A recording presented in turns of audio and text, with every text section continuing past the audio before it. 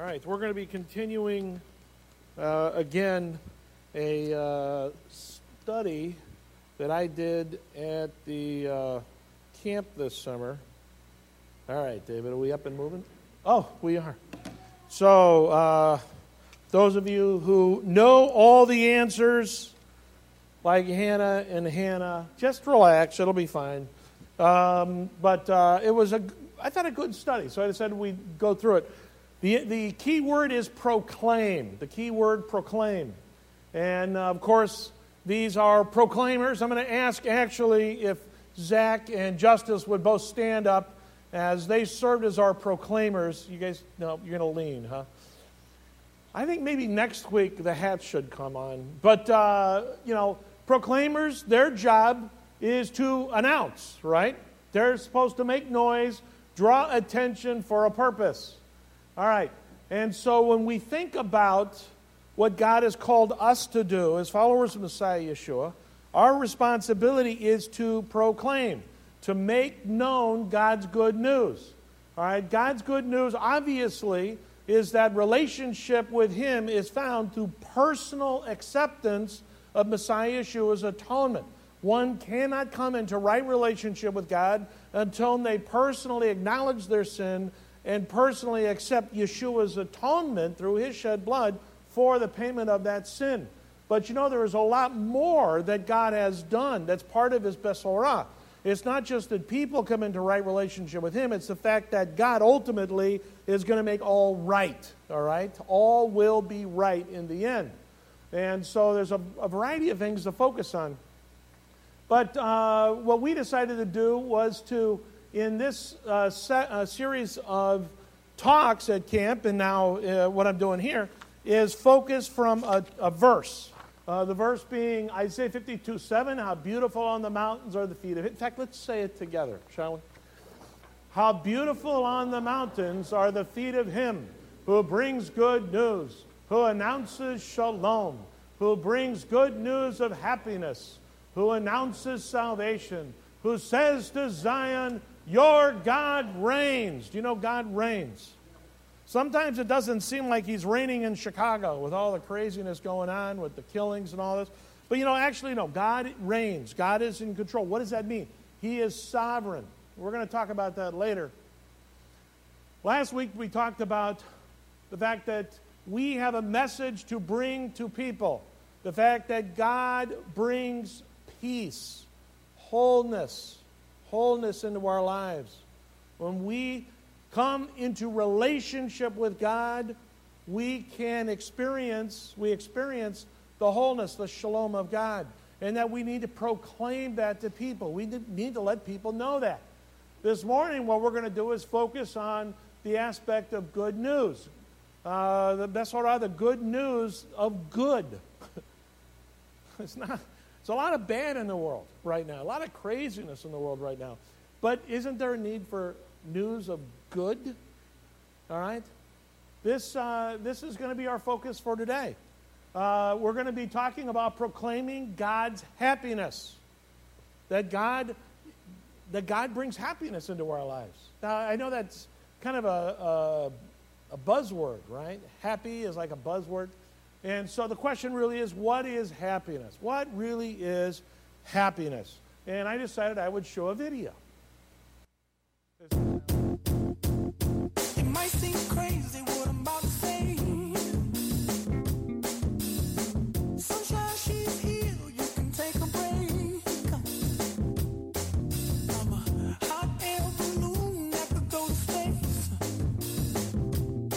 With the air, like I don't care, baby, by the way. 'Cause I'm happy. Clap along if you feel like a room without a roof.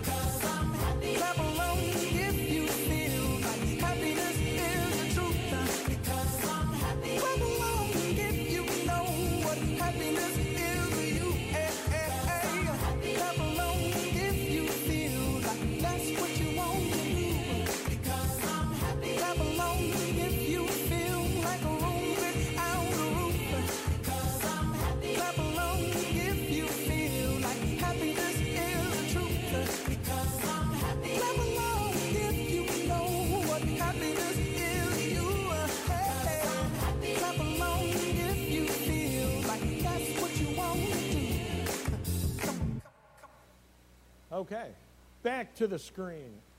Oh. All right, gentlemen. Very good. Okay.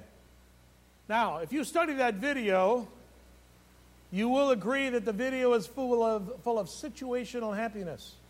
All right? I mean, there's a lot to be said from the video. What is happiness? Enjoyment, cheerfulness? Isn't that happiness? I mean, the Cubs have won a position now in the playoffs, and people are happy. All right? If the Cubs had not won a place in the playoffs, people would be unhappy. All right? So, happiness, in a sense, is a fun, personal experience that emotionally makes us feel good for a period of time.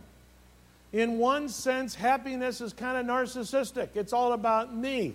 In fact, if you go back to that video, happiness is a room without a roof. Well, I can understand that in a sense, right? I mean, we blow the roof off of something. But what happens when it rains? It's a little problem there. Right? There's limitations to happiness without a roof. Happiness is the truth. Happiness is the truth for you, if that's what you want to do. You know, I mean, when you look at that video and you think about the words really deeply, it's kind of a sick song, to be honest with you. Because it's all emotionalism built on situational situations. A lot of narcissism. If you noticed, even in some of those clips, one kid is having fun with one thing is having fun, and the other thing takes the fun away from him. Does that mean that happiness is when you steal from someone else, you get the enjoyment of that? Now, I'm picking on a stupid song because, I think what's his name? It was Pharrell, right? He was sued because he actually stole the music from somebody else. Isn't that the song? But the point is this. The world in which we live encourages a happiness that, if nothing else, is temporary. It's temporary. And that's happiness. That's not God's happiness. All right? That's not what God is providing for us. It's not what He wants for us. God has something much better for us. And that's what I want to talk about today. Because God's happiness has some depth to it. God's happiness has some depth to it. God's happiness brings contentment and satisfaction. And we're going to look at a passage of Scripture today that I think will help us with that. It's important, especially if you saw me give this message at camp, you want to pay attention because some parts are a little bit different than what you might remember. All right? So, God's happiness brings contentment and satisfaction. And contentment's a little hard in our society, right? The problem with contentment in our society is iPhone 7. And you've only got an iPhone 4. But iPhone 7S is going to come out next year. And you just bought a 7. Hard to be content in our world, isn't it? You know? Some of us, the contentment comes because when we were kids, we were forced to excel and exceed, and we were never allowed to be content because other people didn't know how to be content. But really the problem in our world today is we're never satisfied. We always want more. Our whole society is built on this.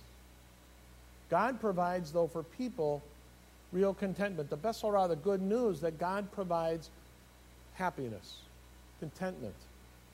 That's what I want us to focus on. So, God's happiness comes when we rejoice in who God is, even when everything around us is going bad.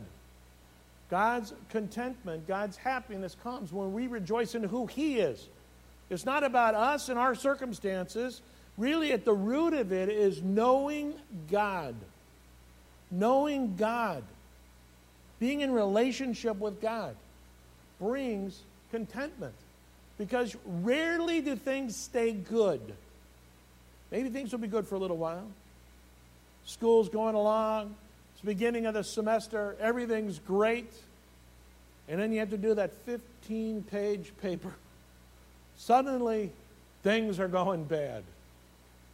Now, as I've said before with God's peace or his shalom, God's happiness comes only to those seeking to be in relationship with God.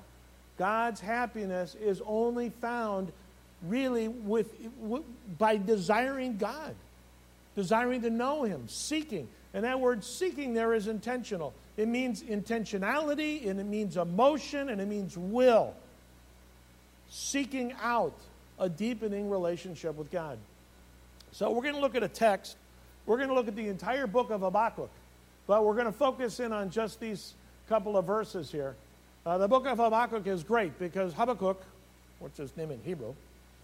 Habakkuk lived at a time right at the tail end of the monarchy of Judah. He lived probably around 610, something like that. It's hard to know exactly when the book was written, but pretty much somewhere around 610, 605. And the book is a lament at the beginning against sinful, wicked Israel. More than likely, Habakkuk was a priest, a leader in the community in Judea, in Jerusalem. And so he had a bird's eye view of all the corruption that's been going on. It was still the revival period of Josiah. But you know, one of the things that you notice if you've read the text is that Josiah's revival didn't seem to go very deep. Didn't last. The king wanted to follow God, and so he was able to facilitate a revival. But it didn't really seem like it sunk too deep into the lives of the common people.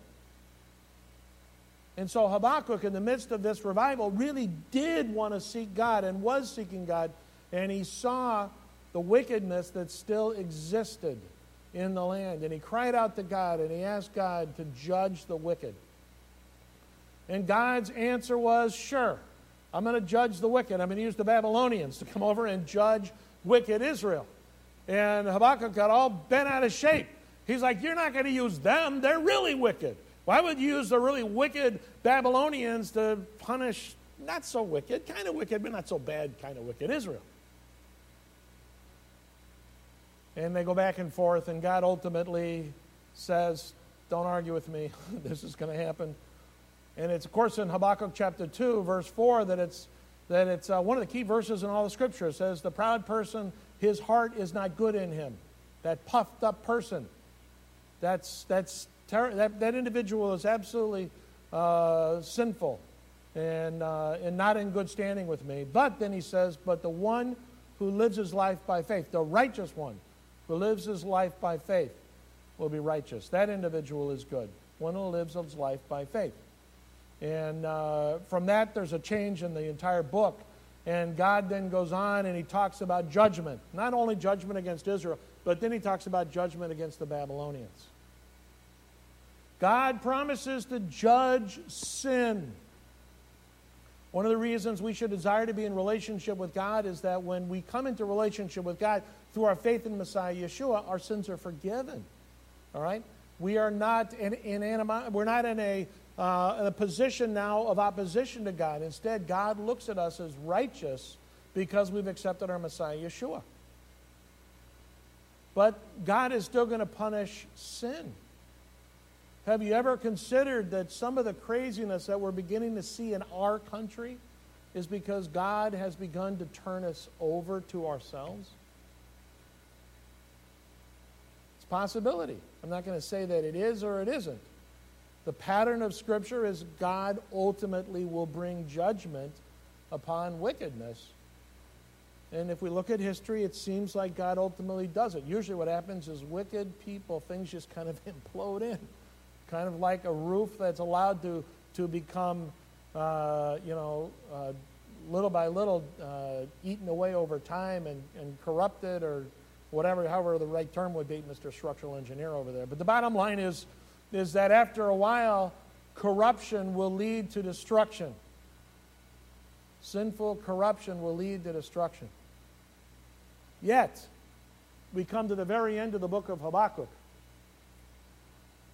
And he has something to teach us that we need to listen to. It says in the text, though the fig tree does not blossom and there's no yield on the vines, though the olive crop fail and the fields produce no food, the flock is cut off from the fold, and there is no cattle in the stalls, yet will I triumph in Adonai. I will rejoice in the God of my salvation. Adonai, my Lord, is my strength. He has made my feet like a deer's and will make me walk on my high places. First part of this text seems pretty negative. Seems bad. You bought the wrong investment. You decided to buy corn or some other commodity product 2 or 3 years ago, assuming an increase. And all there's been is a decrease. You bought oil at $120 a barrel. And it sold, what is it? Yes, it is $42, $43 a barrel. Things not going right. Maybe your house was broken into. Maybe you're driving your car and somebody smashed into it. Worse yet, somebody smashed in it while it was parked and didn't leave a note. Things totally beyond your control. Things you didn't cause upon yourself. All these terrible things that he speaks about here, you would almost think Habakkuk would have the right to say, I can be miserable. I have the right to be miserable. Don't you feel you have the right to be miserable sometimes? Yet here what we see is he's saying, no, I will triumph in Adonai. I will rejoice in God. Despite all these things, his attitude, the framing by which he views the world, is to glorify God, to rejoice in him. The Hebrew is interesting in that it's very simple. When it says there that the first green, lozah, all right, the Hebrew there basically simply means exalt. Exalt. In fact, both words really have that sense of like celebration. Celebration.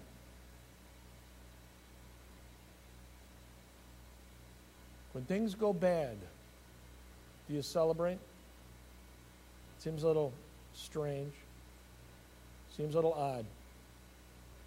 Doesn't seem normal.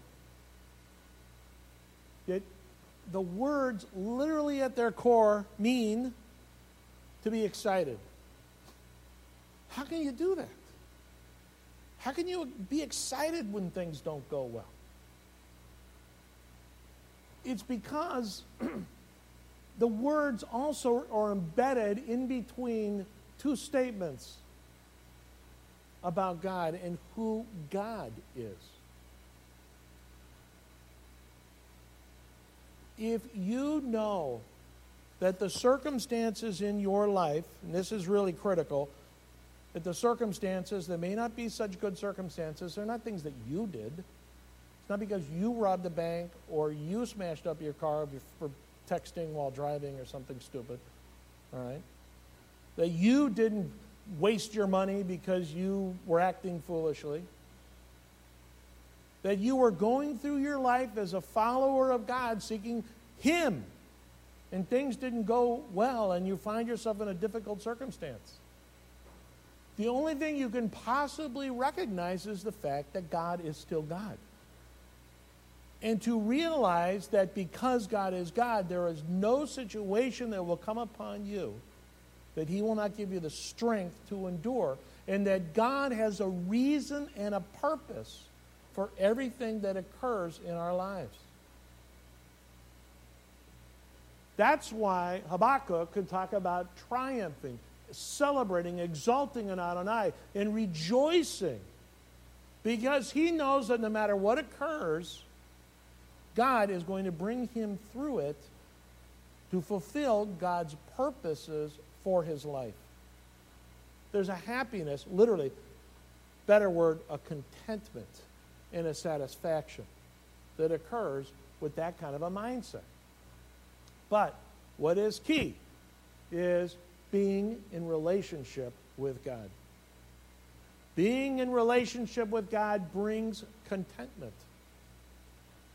if you do not seek to be in relationship with God, if you honestly, we talked about this last week, if on Tuesday morning you haven't given any thoughts of God since Shabbat morning, then you're not in relationship with God.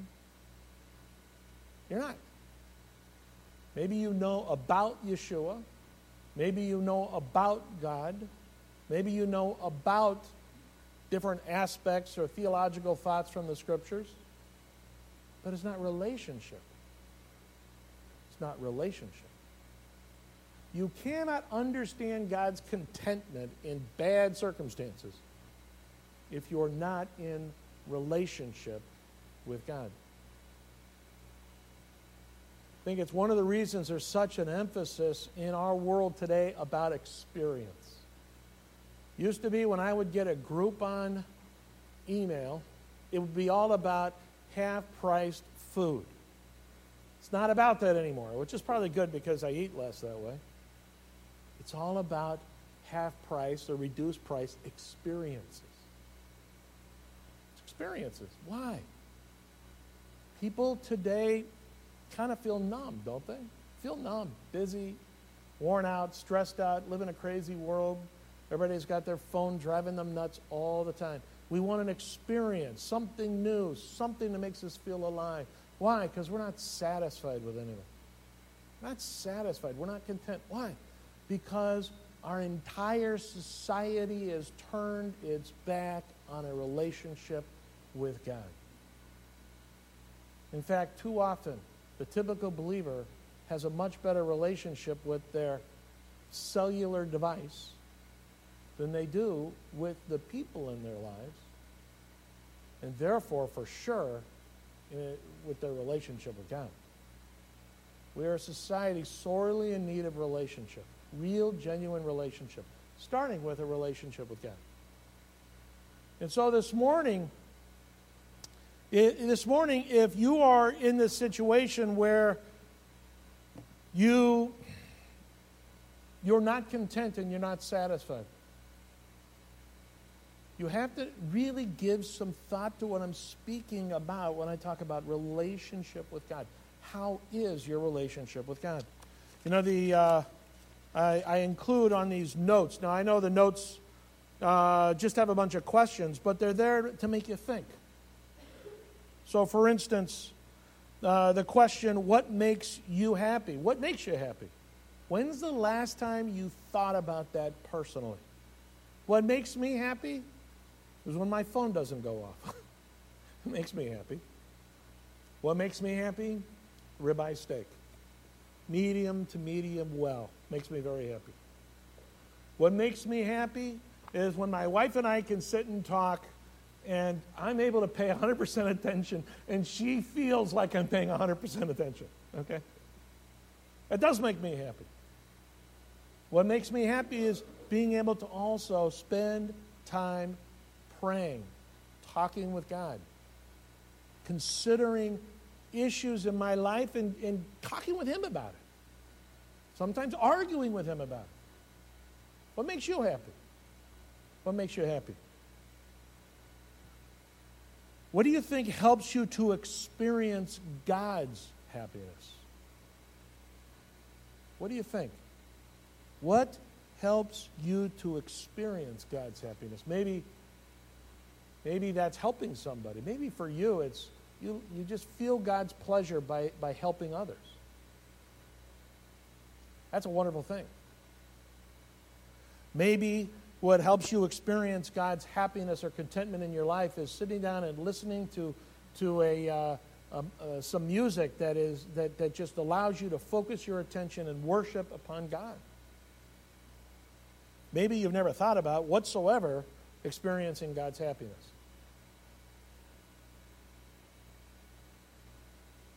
There's all kinds of things that can be evoked, and be thought about through these questions. I encourage you today, take time, make time through the week. Contemplate, consider, chew on these questions for yourself. You know what's interesting? Going back to, I actually love this clicker. This Hebrew, this is the imperfect form. All right? Imperfect form. Personal imperfect. I will triumph. I will rejoice. But it's not a one-time thing. It's imperfect. So it's actually a continual action. There are times in my week where I have to continually remind myself to rejoice in the Lord. Because if I stop rejoicing, if I think I've rejoiced enough, or if I think that I can let go and not have to focus my attention on God and on His ways, I will get depressed. I will get overwhelmed. I think Bob and I were talking in my office before the service. There's so many things. We all have so many things going on in our lives. Let us continually focus our attention on the Lord our God. Let us continually rejoice in Him. Let us continually get excited about Him. But really what's also in this is that continual emphasis on relationship with Him. It's an imperfect. Not that it's imperfect, but it just keeps going on. And that's okay. So being in relationship with God brings contentment as we rejoice in who God is. And that last part, that's preposition in. I love prepositions. Preposition is anything a rabbit can do to a box. You can jump in the box, out of the box, over the box, through the box. It's about all I learned in high school grammar. Okay? We do not need to rejoice in the circumstances we're in, because sometimes that just is foolish. You know, I was with Rachel's father, Larry, at the hospital. Larry's not happy that he has blood clots all throughout his body. Okay? Now, he's not a believer in Yeshua. He, though, and it's interesting, he was able in his mind to encourage himself with the fact that the doctors gave him good news. They said, it's not so bad. Inject this thing and you're going to be okay. Now, I'll have to be careful. His wife called, so Rachel's mother called. And all he said was blood clots. And she's like, ah! He's like, everything's good. Doctor said it's good. She said, blood clots. She focused on the wrong thing. Sometimes in life we focus on the wrong things all the time. Too much. Let us focus on the right things. Fundamentally, let's focus on God and our relationship with Him. And let's remember to rejoice in who He is. Not get caught up in the circumstances in our lives. It's important to remember in our lives that God is God. That the terrible circumstances and situations we go through, that's not God. That's just living in a sinful world. Let's trust in the Lord our God. Let's be encouraged in Him. Let's rejoice in Him, because He's not going anywhere. But the circumstances, they will change. So, getting back to the big question for this entire discussion for the last week and the next couple of weeks, what will you proclaim to others about God's happiness? Because really, God has provided an opportunity for us to look at life totally differently. He has provided through Messiah Yeshua forgiveness of sin. He's provided through our Messiah the opportunity for relationship with God. But because of all that, we have the opportunity to go through life not just seeking one experience after another. Not just thinking, well, I'm going to jump off an airplane today for that experience, and next week I'm going to go climb to a high mountain and jump off a mountain like some of those crazy people do because I want to feel something. You don't have to do all that. You can experience God's contentment and satisfaction today by rejoicing in Him. But we need to proclaim that to people. Now the question could be, and someone asked me this, who is my other? If we're supposed to proclaim this to others, who are these others? That's a little amorphous, so not clear. Who are the others in your life? All right? Well, I figured I'd take a moment and I would think about it. Family. That is, of course, an other. Most of us have family members that are not followers of Messiah Yeshua. They're not interested in what we even have to say. But what can we creatively do to proclaim to them about God's Besorah? Most of my family, they're not believers in Yeshua. All right? Carla's family, not believers in Yeshua at all. Their lives are complicated and difficult and not happy. What can we do to speak about God's happiness to our family members? It's hard. But God expects us to do that. And maybe it's nothing more than to share about the contentment in our own lives. Friends. I met with a good friend of mine the other day. I'm thinking, what can I do to communicate any kind of God-oriented thought in my conversation? It was very hard. It was very hard. I was able only to be able to speak about the fact that I know that God is going to work out this one circumstance we were talking about. But this intentional desire that I had, I wanted to think about some way to communicate to this individual about the good news. Are all of our friends followers of Messiah Yeshua? Doubtful. What ways can you share with them? And not just us as adults, you guys in school, whether it's junior high or high school or college, upper elementary, junior high now, basically, middle school. What can we do to proclaim to our friends? And then co-workers. Most of our co-workers are not followers of Yeshua. They're not God-fearing people. Maybe religious, but probably not real followers of the God of Israel.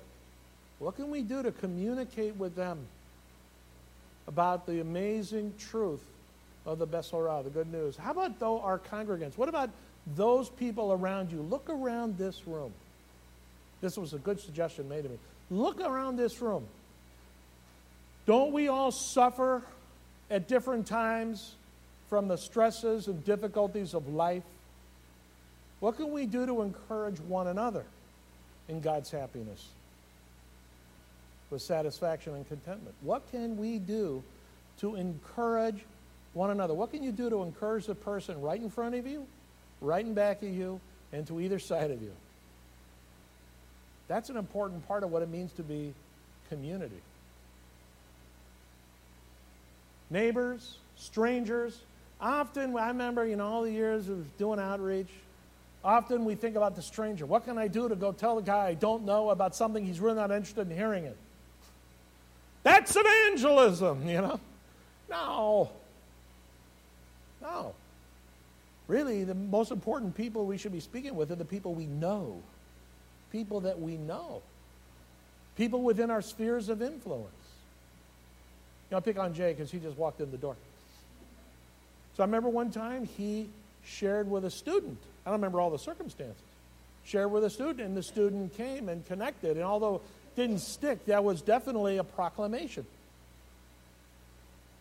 Think about the people we know that we can share with. I put strangers at the bottom on purpose because the odds are that's not the person we should be focused on.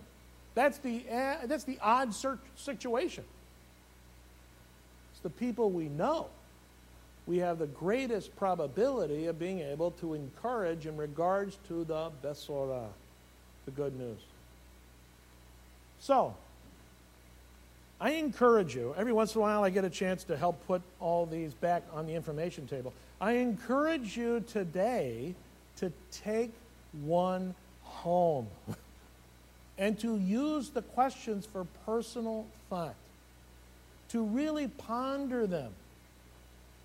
Because, remember, it's all about relationship with God, and then proclaiming to others through our relationships about what God has done and how God has offered us hope. In this text, happiness, contentment, satisfaction through a relationship with Him. So God wants us to let the people around us know about Him and His good news through our own personal effort as God's proclaimers. Will you be one of God's proclaimers? Are you somebody, though, that has a relationship with God? If you do not understand what I'm talking about when I speak of relationship with God, I encourage you to talk with me today. Don't leave without talking to me. Because everything boils down to that important truth. Being in relationship with God. Because it's out of that relationship with God that God's happiness comes. And it's out of that happiness that we share what God has indeed done in our lives. So let's close in a word of prayer before we conclude with our final song. God, we thank you so much for the truth of your word. We thank you so much for the fact that despite all the terrible circumstances of life, that things that just happen to us, that we can rejoice in you and exult in you. And God, I pray that as we focus on knowing you more and more, and as we come into an ever deeper relationship with you, that you would use us to proclaim to others, to make known to our friends and family the truth of who you are, that we might encourage them and that they would come to know you as well. Again, we just thank you for your love and for our relationship with you through our faith in Messiah Yeshua. And we pray all this in Yeshua's name.